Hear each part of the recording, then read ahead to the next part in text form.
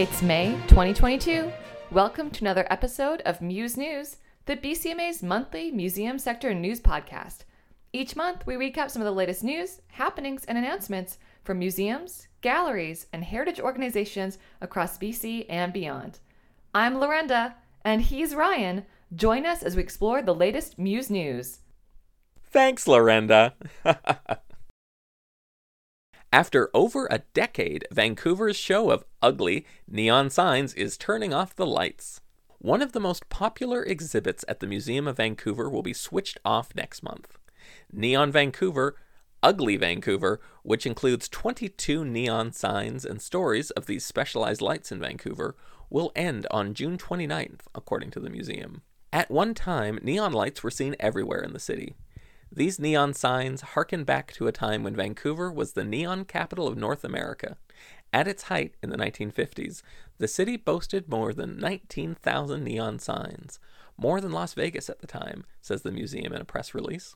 They've seen an increase in visits to the exhibit recently, partly due to its popularity on social media after local TikTok personality Laura Reed visited. These lights aren't being permanently turned off, though. The Post, the redeveloped Canada Post building downtown, will see the lights set up there. Quote, "The museum is proud to partner with the Post's developer, QuadReal Property Group, in bringing these pieces of Vancouver history back to the downtown core, where they will be on display in a publicly accessible area of the building," says the museum. The new display will be bigger and brighter, with other additions coming out of the museum's collections as well. It is expected to be set up in the fall of 2023. The landmark of the Museum of Anthropology at the University of British Columbia, as we know it, is now gone, temporarily. The iconic Great Hall of the museum, facing west towards the cliff, was completely demolished earlier this month, marking a significant milestone in the extensive seismic upgrades of the attraction. From the concrete rubble, a new replacement Great Hall, following the exact same architectural design appearance by renowned late Vancouver architect Arthur Erickson, will be constructed.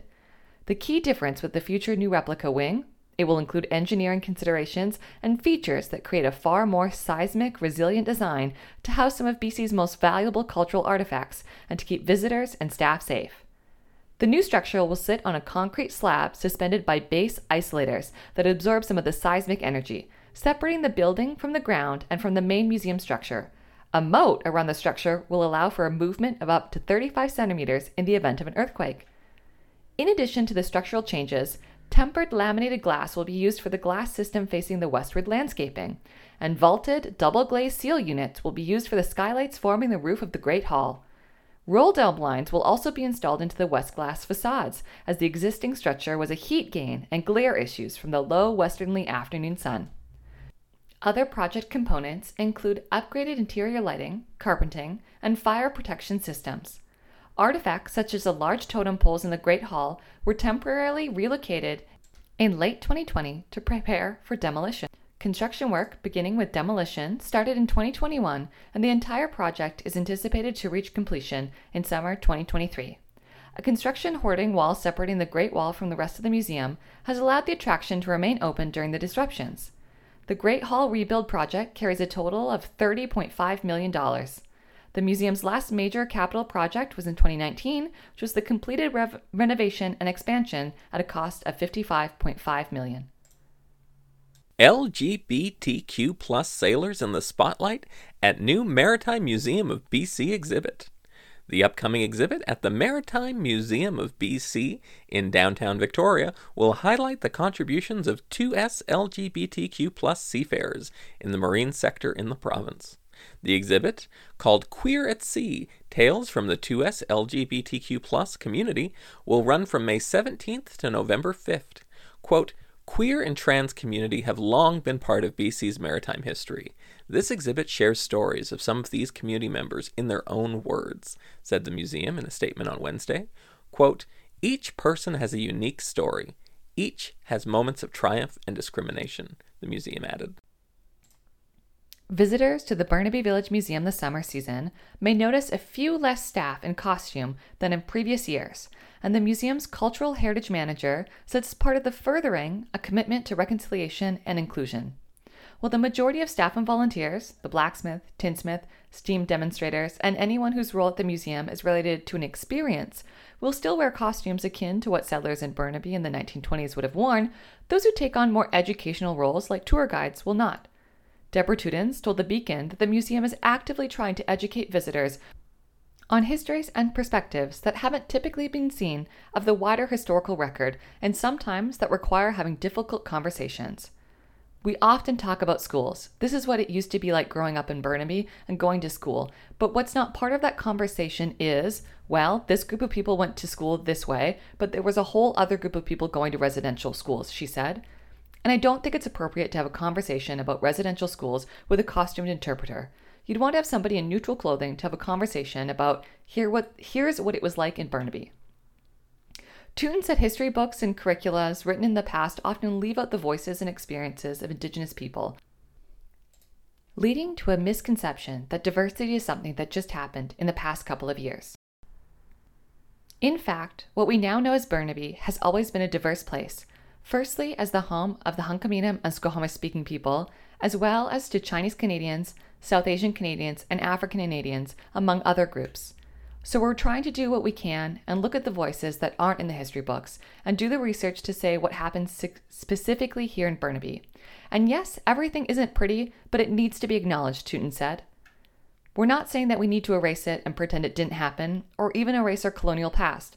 We need to acknowledge that we also need to provide the space to include other voices in order to move forward and be curious about other people in our community that might not have had the attention in the historical record.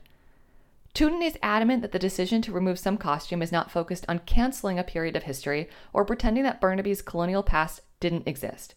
In fact, she says it's about expanding our understanding of the past and providing a neutral, third-party voice to explain parts of history that visitors may not be familiar with. But she notes that its current form, the Burnaby Village Museum, is in fact a colonial organization that has presented a colonial point of view. We're kind of built in a fictional, generic, authentic settler village, so we're not trying to pretend to be something that existed in the past. And so we're not saying to remove or erase history, we're just saying in order to be a bit more inclusive with our conversations, we need to look at how we are deploying people in costumes, Tudens said. Tudens said it's important for all levels of government and other organizations to do what they can to follow the Truth and Reconciliation Commission's 94 calls to action, many of which focus on the importance of educating Canadians on the history of residential schools and other harms done to First Nation communities. Along with the decision to keep some staff wearing neutral clothing, she said, Burnaby Village Museum has hired a full-time Indigenous educator, established a matriarch's garden, and is working on a cedar grove that will be filled with Indigenous plants.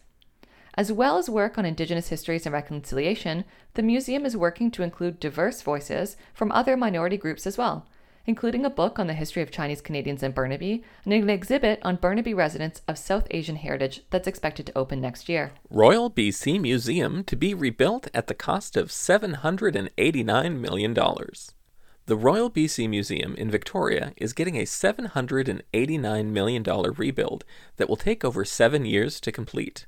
The provincial landmark is set to close in September of this year, with a new faculty scheduled to open its doors at the same location in 2030. Quote, I know the importance of the 7 million artifacts that are here, and they need to be housed more appropriately than they have for the past number of decades, said Premier John Horgan.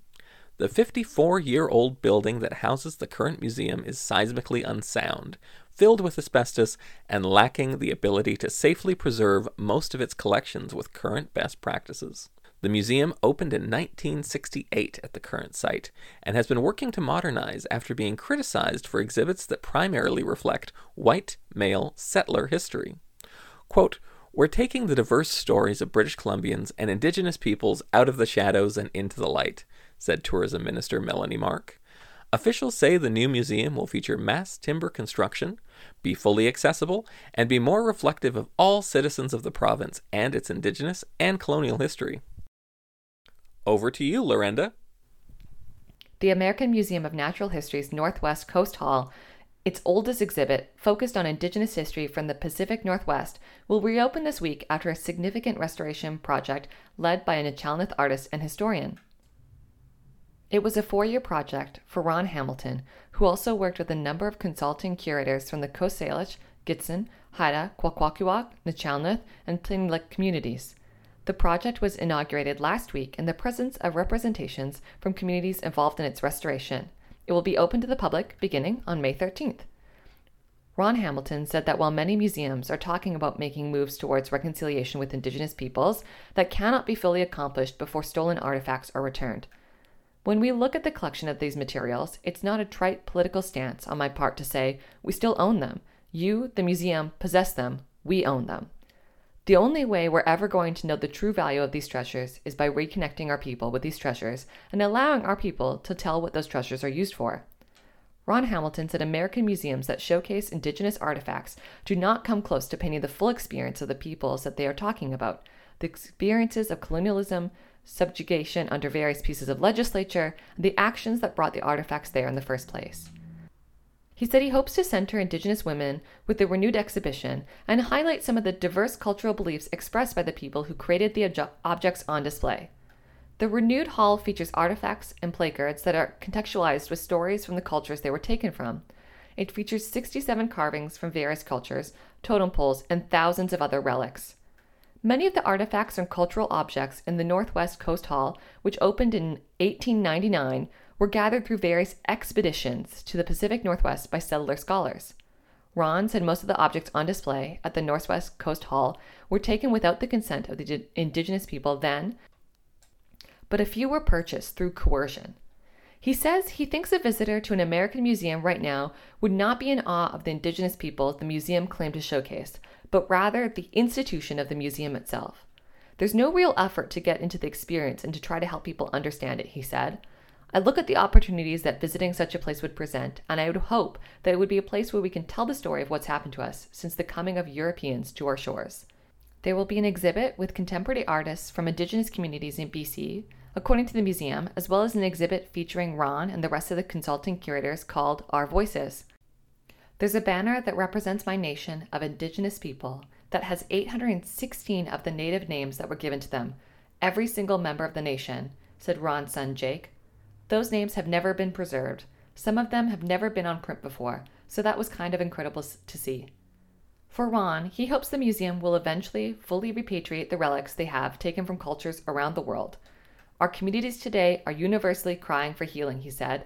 Perhaps returning these objects could serve that purpose somewhat, or serve some role in that healing. Irreplaceable. Thieves steal war veterans' donated items from Chilliwack Museum. Volunteers at the CFB Chilliwack Historical Society are reeling after thieves broke into the military museum and stole irreplaceable items donated by war veterans and their families. Quote, "It was very upsetting. I haven't slept properly for the last couple of nights," said Karen Gordon, vice president of the society based in Chilliwack, BC. 18 bayonets from all over the world were taken, along with an airsoft rifle that is inoperable and was on loan to the museum. Quote, "They are opportunists, and they're taking advantage of our poor veterans who have loaned or donated these items to us. They serve their country, and what they have done to them is just another kick," he said. The not-for-profit society is uncertain how to cover the costs of the broken door and glass repairs. Anyone who can help is asked to contact the organization. From the resistance to systemic abuse that formed the basis of El Movimiento in the 1960s and 1970s to the contemporary generation embracing issues of personal and political import right now, the Chicano Dreamers and Changemakers is a showcase for the wide-ranging scope of creative expression and intention coming from Mexican-American artists. Chicano is a gender-neutral form of the word Chicano or Chicana. Curated by the MOA's Jill Baird and Greta de Leon, the executive director of the Americans Research Network, the exhibit, which opens at the Museum of Anthropology this week, is the most expansive of its kind mounted in BC.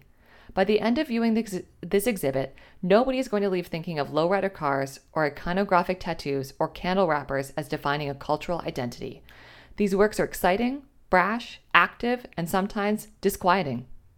The two spoke by Zoom from different parts of Mexico about this interesting cultural force, incorporating elements of identity from such indigenous ideas as the ancestral homeland of Aztlán, farm laborers, urban activists, fantasies, and more. Baird says the idea for the show has been suggested by a predecessor, but was held back for a number of reasons. She's pleased that was the case as it enabled the co-curation.